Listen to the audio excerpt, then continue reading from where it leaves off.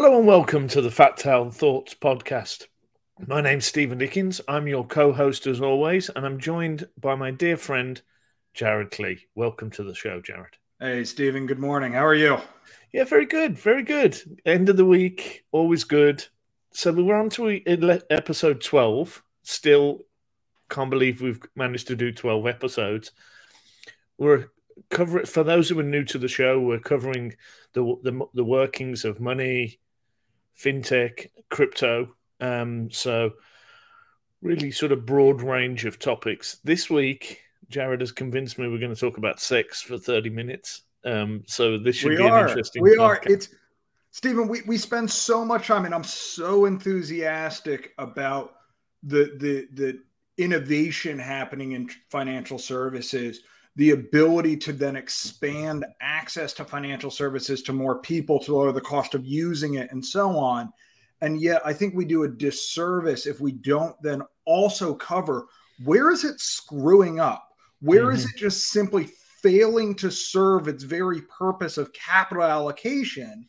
And while we think perhaps kind of without digging in, we'll call it the adult industry as one giant thing, it turns out there's a lot of nuance to what happens underneath. And there are businesses like sexual wellness that we're about to dive into that just get lumped in, even though they have characteristics that look nothing like the rest of the adult industry.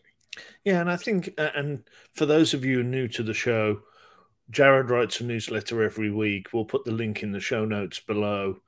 Very highly recommend you go and read that. That's the topics we're going to be covering on the podcast this week. And I think I obviously always read this as prep for our podcasts. But I think it was fascinating for me as you broke down the barriers to entry for finance, the VC perspective. How do you go raise money as the founder of a vibrator company? You know, there's nuances within what we mean as the sex industry, everything from things that are completely abhorrent and nobody wants any part of with sensible forethought, right through to companies that, like I saw in the halls of CES, who are almost selling wellness products that are B2C, physical devices, app connected, fantastic innovation going on in that space that I saw at CES. They're a million miles away from the sort of other things in that sex industry. And you would think they would be able to bank, collect payments, and do those things like any other B2C business. But what came from the newsletter was that they're not. So for the listeners who maybe haven't read the newsletter yet, go do that. Don't stop listening to the podcast or watching us on YouTube. Give us 30 minutes and then go read the newsletter. But seriously, get us orientated here for our listeners and kind of get us started. So starting with kind of the big category that the sexual wellness gets lumped into. And so we have what we'll call it the adult industry. Most of what we think when we hear the word adult industry, I think the first thing that comes to mind is pornography generally. That is certainly the largest in terms of revenue. And while we don't have good numbers, Stephen, on the size of the industry, it's in the many, many tens of billions of dollars. It's an order of magnitude, kind of rough estimates, bigger than Hollywood. Of your top 10 most visited websites, 2 of them are pornography sites. Collectively, those 2 websites, if you add it up, would be the 3rd most visited site in the world on a monthly basis. And when I say 3rd most visited, you're talking Google, then the Facebook, Instagram, then pornography. I mean, the size of this is absolutely enormous. So let's pause there for a moment. Obviously, they're trying to monetize those clicks and those views. Without incriminating myself, I can probably guess the name of one of those sites. Let's pick on Pornhub. Well, they're the largest in the space, and so where do they go and bank? You So know, it's an interesting question. Let's break that down. There, and I'm blanking on the name right now. The parent company behind Pornhub is actually a fascinating story. There's some seediness here, which actually we'll come back to in a sec. That has become a massive conglomerate. So Pornhub is one brand. It's one of 10 or 15 brands that's held by a holding company. That holding company, about a decade ago, realized that the pornography industry was incredibly fragmented. And yet, from an advertising standpoint, from a bundling standpoint, there's tremendous economies of scale. If you can start to cross-sell, upsell, etc., you can start to target different websites with different branding at different niches, so on and so forth. What they did is they went and they rolled up a whole bunch of different brands, and it's now owned by one holding company who's allocating capital across them. That has since changed ownership. Last I knew, it was owned by a Canadian person who's tried to stay out of the limelight for obvious reasons. But Stephen, I start there because they are, first off, they're highly profitable. So at this point, they generally are okay with limited access to banking. Where they struggle is in payments. So if they're taking subscribers, typically that's going to be via a credit card. Really, the pornography industry has kind of earned its reputation as high risk generally. Now, there's nuance there. I'm sure there are sites that are not high risk, but on the average, pornography has been high risk. And reason being is that if you are a bank providing financing or just basic accounts, or if you're Visa or MasterCard facilitating payments, or the payment processor like a Fiserv further upstream, you take on risk in two different areas. One, if that site is hosting content that is illegal, child pornography, for instance, if you know that or could reasonably have known that, take on risk that they are facilitating transactions that are fraudulent, illegal, etc. And then you as the financing, payments, etc. company, you're going to get fined. The second part, which frankly is the more challenging one for the payments industry, is at least historically, pornography has had a much higher rate of chargebacks and fraud.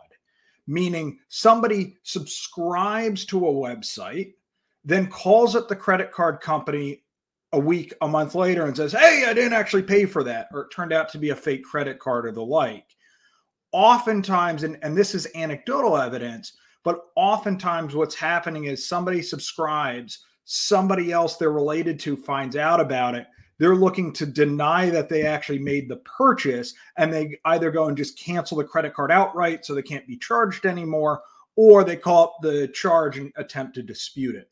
So as a result, if we start with kind of the high-level adult industry and we focused on pornography, at least historically, has earned a real reputation for high risk, not because we can talk about the societal views of it. Put that to the side. We've actually got real fundamental challenges that, even ignoring societal views, it is an unusually high-risk business if you're payments, financing, etc. And I think that's probably something I should have said as a disclaimer. We're not going to make any social commentary on the pros and cons of any of the products or services that we're talking about. We're purely talking about how the financial services industry services those particular customers. So correct. I have my personal views. The place I would start, Stephen, is from a regulatory standpoint in the US today.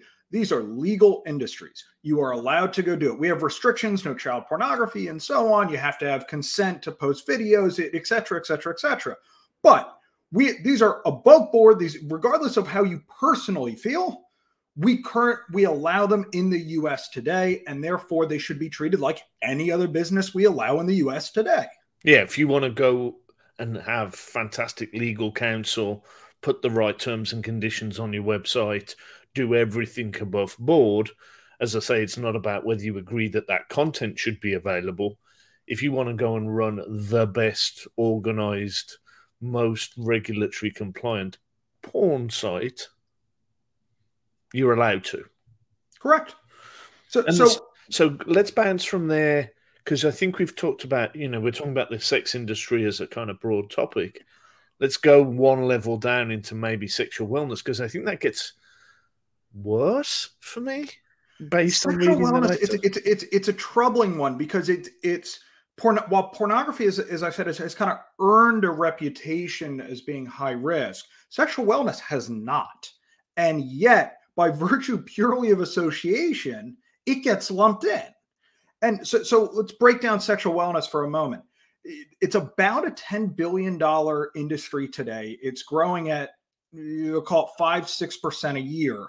I would highlight that if we go look at some of the names in the space, they're enormous. And the reason I highlight that is that $10 billion market number, we're probably massively undercounting. Now, if you historically have been discriminated against by the financial system and so on, the last thing you're going to go do is go talk to an analyst and say, hey, look at me, look how big I am. You're going to attract unwanted attention. Well, in our industry, the guys at IDC do a great job of tracking market size. All of the vendors, the PC industry, Canalys do a similarly excellent job tracking mobile phone shipments. There is established businesses that make a living from tracking industry size, market share statistics, market share growth projections, overall market size. I can't imagine there's a business that takes that same kind of independent, I don't want to say audit, but independent perspective of the size and market demographics of the sexual wellness industry. Not really. No, you're spot on. My point and the thread I'm on there is, if it's self-reported numbers and there's no incentive to report those numbers and there's no trusted third party counting the numbers, then we don't have numbers. Correct.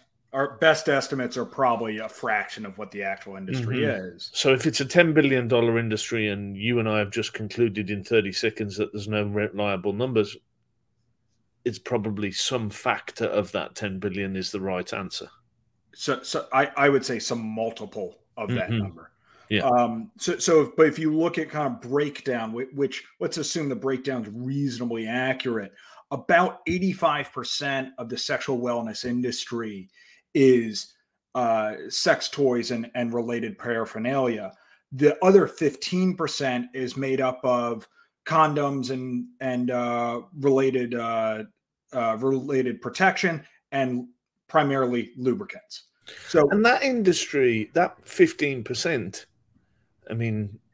I don't track that particular part of the industry, but I'm assuming that's sold by big household names, the P&Gs, the Unilevers, and they're able to obviously get finance and access to the market. Correct. And I don't know who owns Durex as a brand these days, but I'm assuming it's correct. P&G or Unilever. They're owned by a large public. Yeah. So what I would highlight within that, Stephen, and we're going to get into this a couple different times, there is tremendous bias in what gets approved to be financed. And as a kind of general finger in the air way of explaining it, if it is sold to heterosexual males, you're almost certain, you're far more likely to get approved, whether it's advertising or financed or payments or the like. If you are selling to any other demographic, you are far less likely to get the approvals you want.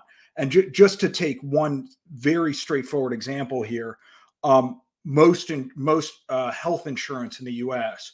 will pay for erectile dysfunction medicine and related stuff if the equivalent for women does not get funded by insurance today in the U.S. That is, we're not talking about, this ad, not that ad, which we will get into. We have bias there as well. We're talking basic medical need. We have remarkable discrimination in terms of what does and doesn't get approved. It's fundamentally, it's institutionalized in insurance, in advertising, in financing. It's across the entire board. And that is a massive hurdle for the industry to overcome as it looks to expand sex toys and so on. So let's take an example. I mentioned I was out at the Consumer Electronics Show, meeting with some fintech companies. They were in the same hall as Sexual Wellness, which was an interesting experience. I turned up early for one of my meetings. The gentleman I was meeting with couldn't meet with me, so I just went for a wander. I'm walking around, smart toilets, and probably the largest booth in this hall was a company called Satisfyer. So I'll pick on those guys. App connected, sex toys, basically. Fantastic. Had walked onto the booth, don't know that space, just generally interested. I'm glad I did ahead of this call and this podcast. So let's pick on Satisfyer to just kind of make this more specific. Looked a well-run business. Booth looked substantial, as I mentioned. 100 products in the range. Looked like they'd been in business for a number of years. Well-run, well-structured, innovative approach to B2C product sales. So let's pick on them as a way to sort of round this in a particular example. I'm the CEO and CFO. You're the CFO of Satisfyer. Who do we bank with? Who handles transactions on our website when we want to sell one of these $150 products to somebody who's legally able to buy one in every state in the US? Just break me down that model and sort of talk to the barriers that a company like Satisfyer, and I don't know whether that's the parent or whether that's the brand, but let's use them as an example to sort of unpack the barriers, and they were in the same booth as somebody selling smart toilets. So let's assume that the business model is the same for smart toilets as it is for app connected vibrators, just for a moment, and sort of compare and contrast. We want to run a smart toilets business. Nobody has any problems with that as a business, versus the bias that exists if we want to sell app connected vibrators for a moment. So starting with the marketing side, and we'll move back into how you build a business. You mentioned CES. CES is a consumer electronics show out in Las Vegas. It's one of the largest conferences in the world, period. Stephen, how many people are there? You gave me the number before. In a normal year, about 170,000. Last week, 44,000 is the 170. estimate. I mean, that is just massive. And interesting, you're not allowed to sell on the show floor. So this booth was packed. They had a giveaway at, I think it was 2:00 in the afternoon. I was there at sort of 1:30. The line was round the hall already for people queuing up for a free giveaway at 2:00. So they were the busiest booth in a huge hall with household names. So CES is a particularly interesting one. They categorize it generally as sex tech. Go back to 2018. Blanking on the company, won an Innovator Award, CES Innovators Award, for a new sex toy. CES then rescinded the award when they found out what it was. There was a massive blow up in the media. The CES then reversed that, gave the award back to them, and the subsequent year in 2019 finally started to allow them onto the showroom floor, and have slowly over the years been building up what you are now seeing as a more prominent position. But CES, until there was this massive blow up in the media and they got slapped on the wrist quite hard, was fundamentally opposed to allowing let's be very clear, is a direct to consumer, we're manufacturing goods business to present there, perfectly legal, perfectly above board, simply because it has to deal with sex. Well, it's a consumer electronic device. Yes. You would think the Consumer Electronics Show would be the perfect place to demonstrate said consumer electronic device. But it's a really good example of the structural oppositions to building this business. If we go look at other marketing places, go look at YouTube, can't advertise there. Go look at Facebook, can't advertise there. Go look at Instagram, can't advertise there. These are all massively cut off. Where this gets really troubling, Stephen, is even though your sex toys, which are primarily, not entirely, but primarily aimed at women, you go look at the ads for something like Hims for erectile dysfunction, they are explicit and they are all over the place, seemingly without any restrictions on their ability to go advertise. So while we have standards for advertising on these massive platforms that generally prohibit, which I take issue with in the first place because it's completely legal and above board, not only do we have standards that are a problem, we have inherent bias in how they're being enforced. Again, stuff that's being sold to men and primarily to heterosexual men is being allowed to fly through, whereas products focused on women are simply being shut down left and right. It's ridiculous. So let's, as I say, we'll frame this in the context of this company, Satisfyer. No endorsement of their products, just happened to bounce onto their booth whilst I had 20 minutes to kill at CES last week. So as I say, we're the CEO, CFO of Satisfyer. We want to go raise some money. We want to expand into Europe. We want to go and expand into adjacent markets. Whatever the business strategy is, we need some money to go do that. Talk me through from a sort of mechanics and some of the barriers that are there. Let's step away from what the product is, because that's immaterial for the purposes of this discussion. I'm in the sexual wellness space, and I want to go raise some money. How would that work? Until very recently, and I mean last 24 months recently, Stephen, the answer was good luck. The right answer was really go bootstrap the thing, figure out how to make it profitable on day one.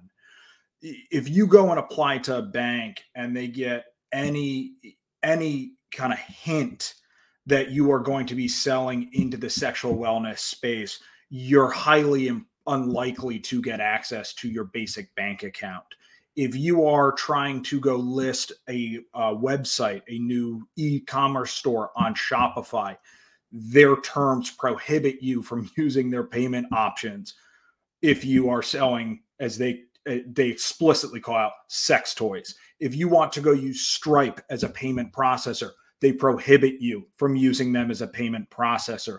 We are talking about the very basics, the biggest platforms to go launch an online store and sell to consumers and the like. You are just fundamentally cut off. If we go talk about venture capital, Stephen, so venture capitalists raise money from what become limited partners. Part of the underlying there is you have a limited partner agreement that describes what you're going to invest in, how the fund's going to work, etc. Most of those limited partner agreements have what's called a vice clause, and it says we will not invest in these sets of industries. If you look at a brand name like Sequoia, in this public knowledge, Notre Dame, the Catholic university in the U.S., is a material investor in Sequoia and has been for years and years and years. You cannot imagine Sequoia going and sitting down with Notre Dame, a Catholic university, and saying, we see a great opportunity in sexual wellness. Can we amend the vice clause so we can go and invest in this industry? As a result, if you're trying to start a business here, go back 2 years, you're going to struggle to get an access to a bank. You're going to struggle to get access to payment processors. Even if you manage to find one, you're going to struggle to be able to use credit cards. You're going to struggle to find a website to host your store on. You're going to struggle to get investors. I mean, and then you get into even assuming you get over those hurdles, we come back to the marketing problems. Dame in New York here just won a phenomenal battle. They wanted to go and advertise their products, which primarily sex toys, on the subway line in New York.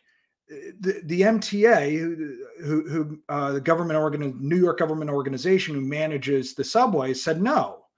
And credit where credit's due, Dame went and fought them for 2 years, $150,000 later, and said, "Look, you guys allow erectile dysfunction. You allow ads on breast augmentation, which you can imagine the pictures that get attached to those things. You guys are allowing all of this stuff."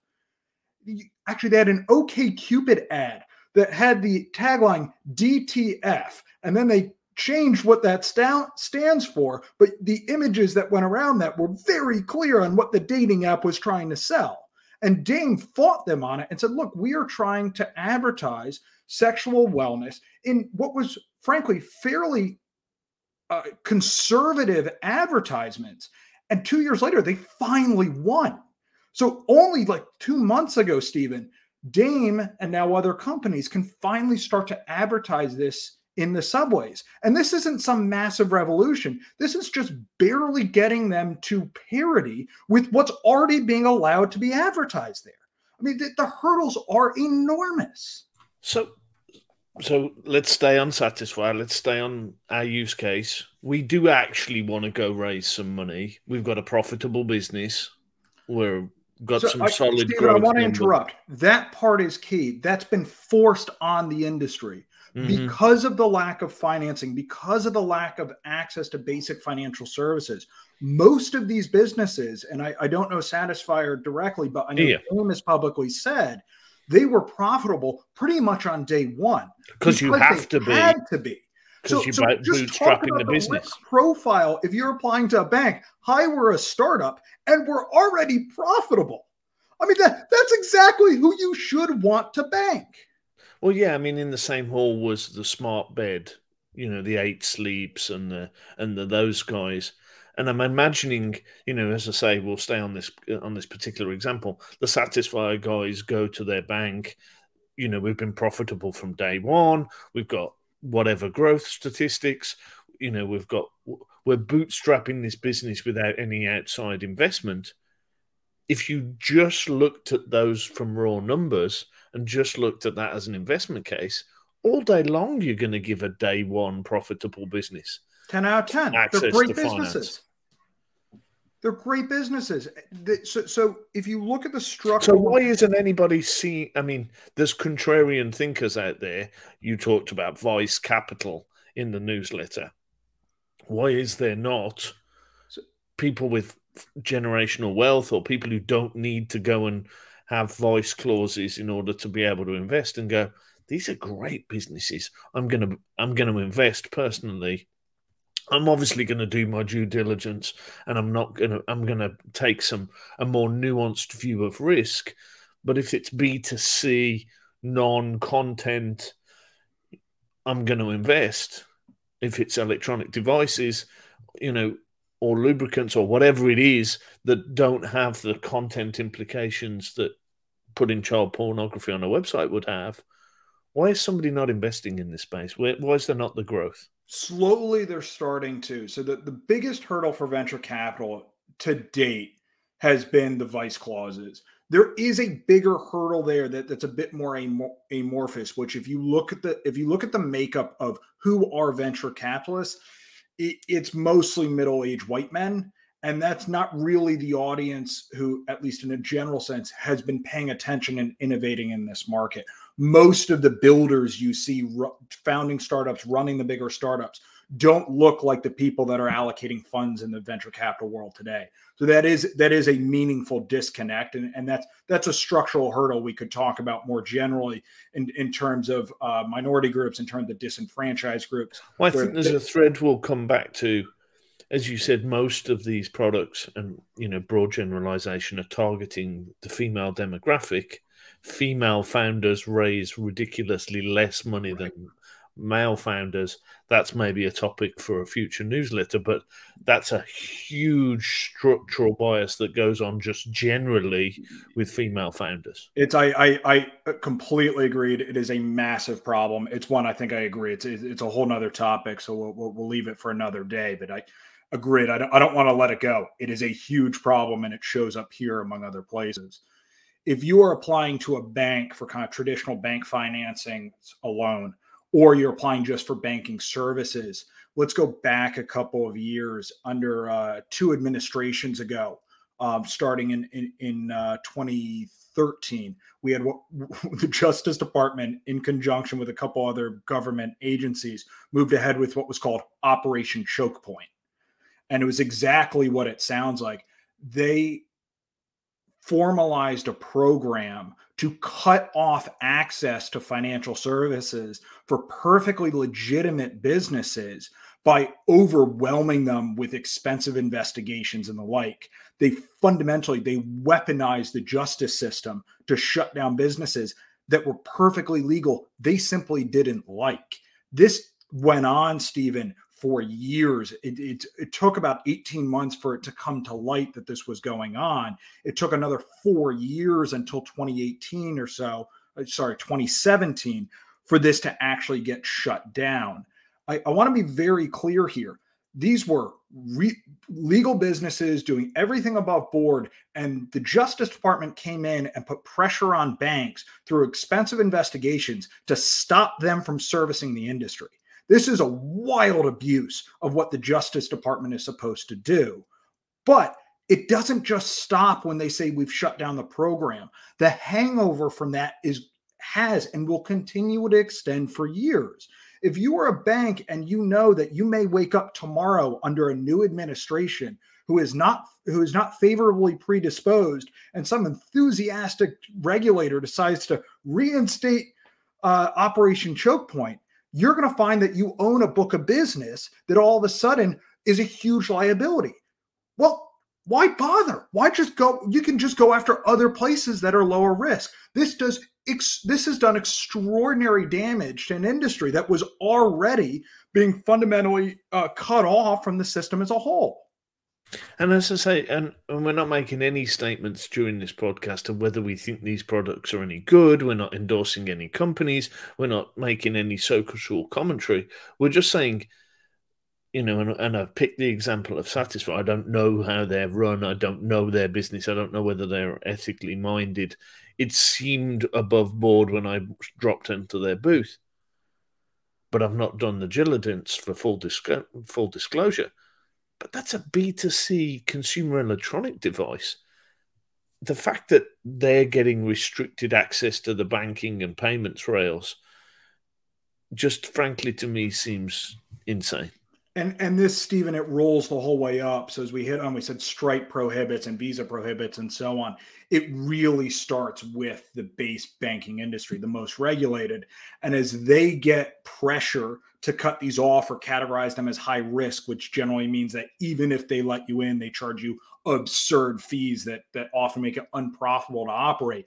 These then flow all the way upstream. So if you are facilitating payments, you're working with the bank, you're going to inherit the obligations of the bank to cut them off. If you're the payment processor who's facilitating the payment to the payment network, these go all the way up. It's when you start at that base, and it was the fundamental hypothesis behind Operation Choke Point, you can wreck the whole industry. But I want to turn to the positive here, because we are finally starting to see some changes here. We're starting to see some seed stage capital companies who are starting to fund this. For the most part, they're small. They're small because they're raising capital from people that historically they haven't been raised capital for, or because they've gone out with the attitude of, I'm going to target investors who understand the opportunity. Now, this is fantastic if you're a venture capitalist. You've got this massive barrier to entry because the big boys have these vice clauses in their limited partner agreements. They're not going to go after this industry, despite it being attractive, despite it being low risk, despite all of the goodness that can happen here. They're going to stay away because of structural impediments that they themselves put in. That's a fantastic place to go operate if you're trying to cut your teeth as a first-time venture capitalist. And I'd imagine you're going to get deal flow, and from listening to VCs on various podcasts, that's the biggest sort of thing that they thrive on. If you declare you're going to invest in this space, a CEO and CFO looking to raise money is going to find you, going to contact you, because it's not a crowded market of other VCs who are looking to fund that space. And you're likely going to be able to fund at a more attractive valuation because you're not competing against as many other funders. Yeah. So The same thing, Stephen, we could go through the payment processors. If we look at the folks who do service, iBill has historically been one of the largest who do service the adult content. Stephen, they charge 15 to 20% of every transaction. Stripe charges 3%. So the opportunity to go build a payment processor here, there's a lot of room between 3% and 15%. Well, especially if the you risk, could make a brilliant business. Especially if, so you identified correctly, maybe the risk of a cancelled transaction is higher, but I would argue it's not 15 to 20%. So say it's higher than, you can't build a business model at 3%. You might be able to build a business model at 5%. I'd argue it's not 15 to 20. So, as always, Jared, 12 episodes in, there's one consistent theme through all of our podcasts that we have no chance whatsoever of sticking to 30 minutes. Let me wrap this one up. Start to bring us home. So when I look at this industry, it is a phenomenal place to go build as a sexual wellness company. It's a phenomenal place to build as someone who's trying to do financing for this, whether it's venture capital, whether it's traditional bank financing, the like, whether or not it's an advertising network, if it's a payment processor. This is a fantastic place to go build. We've seen Operation Choke Point end. We've seen advertisers, the MTA as one of the governing boards, slowly but surely start to move over. We've seen the beginning stages of a real venture capital industry start to emerge to fund these. It is a nascent space, despite being in the billions of dollars. It is growing rapidly. It has all of the attributes of a really attractive place to go build and to go finance. That's not to say there aren't remaining structural impediments. Dane being a real good example, they're fighting the good fight, but they're starting to win, Stephen.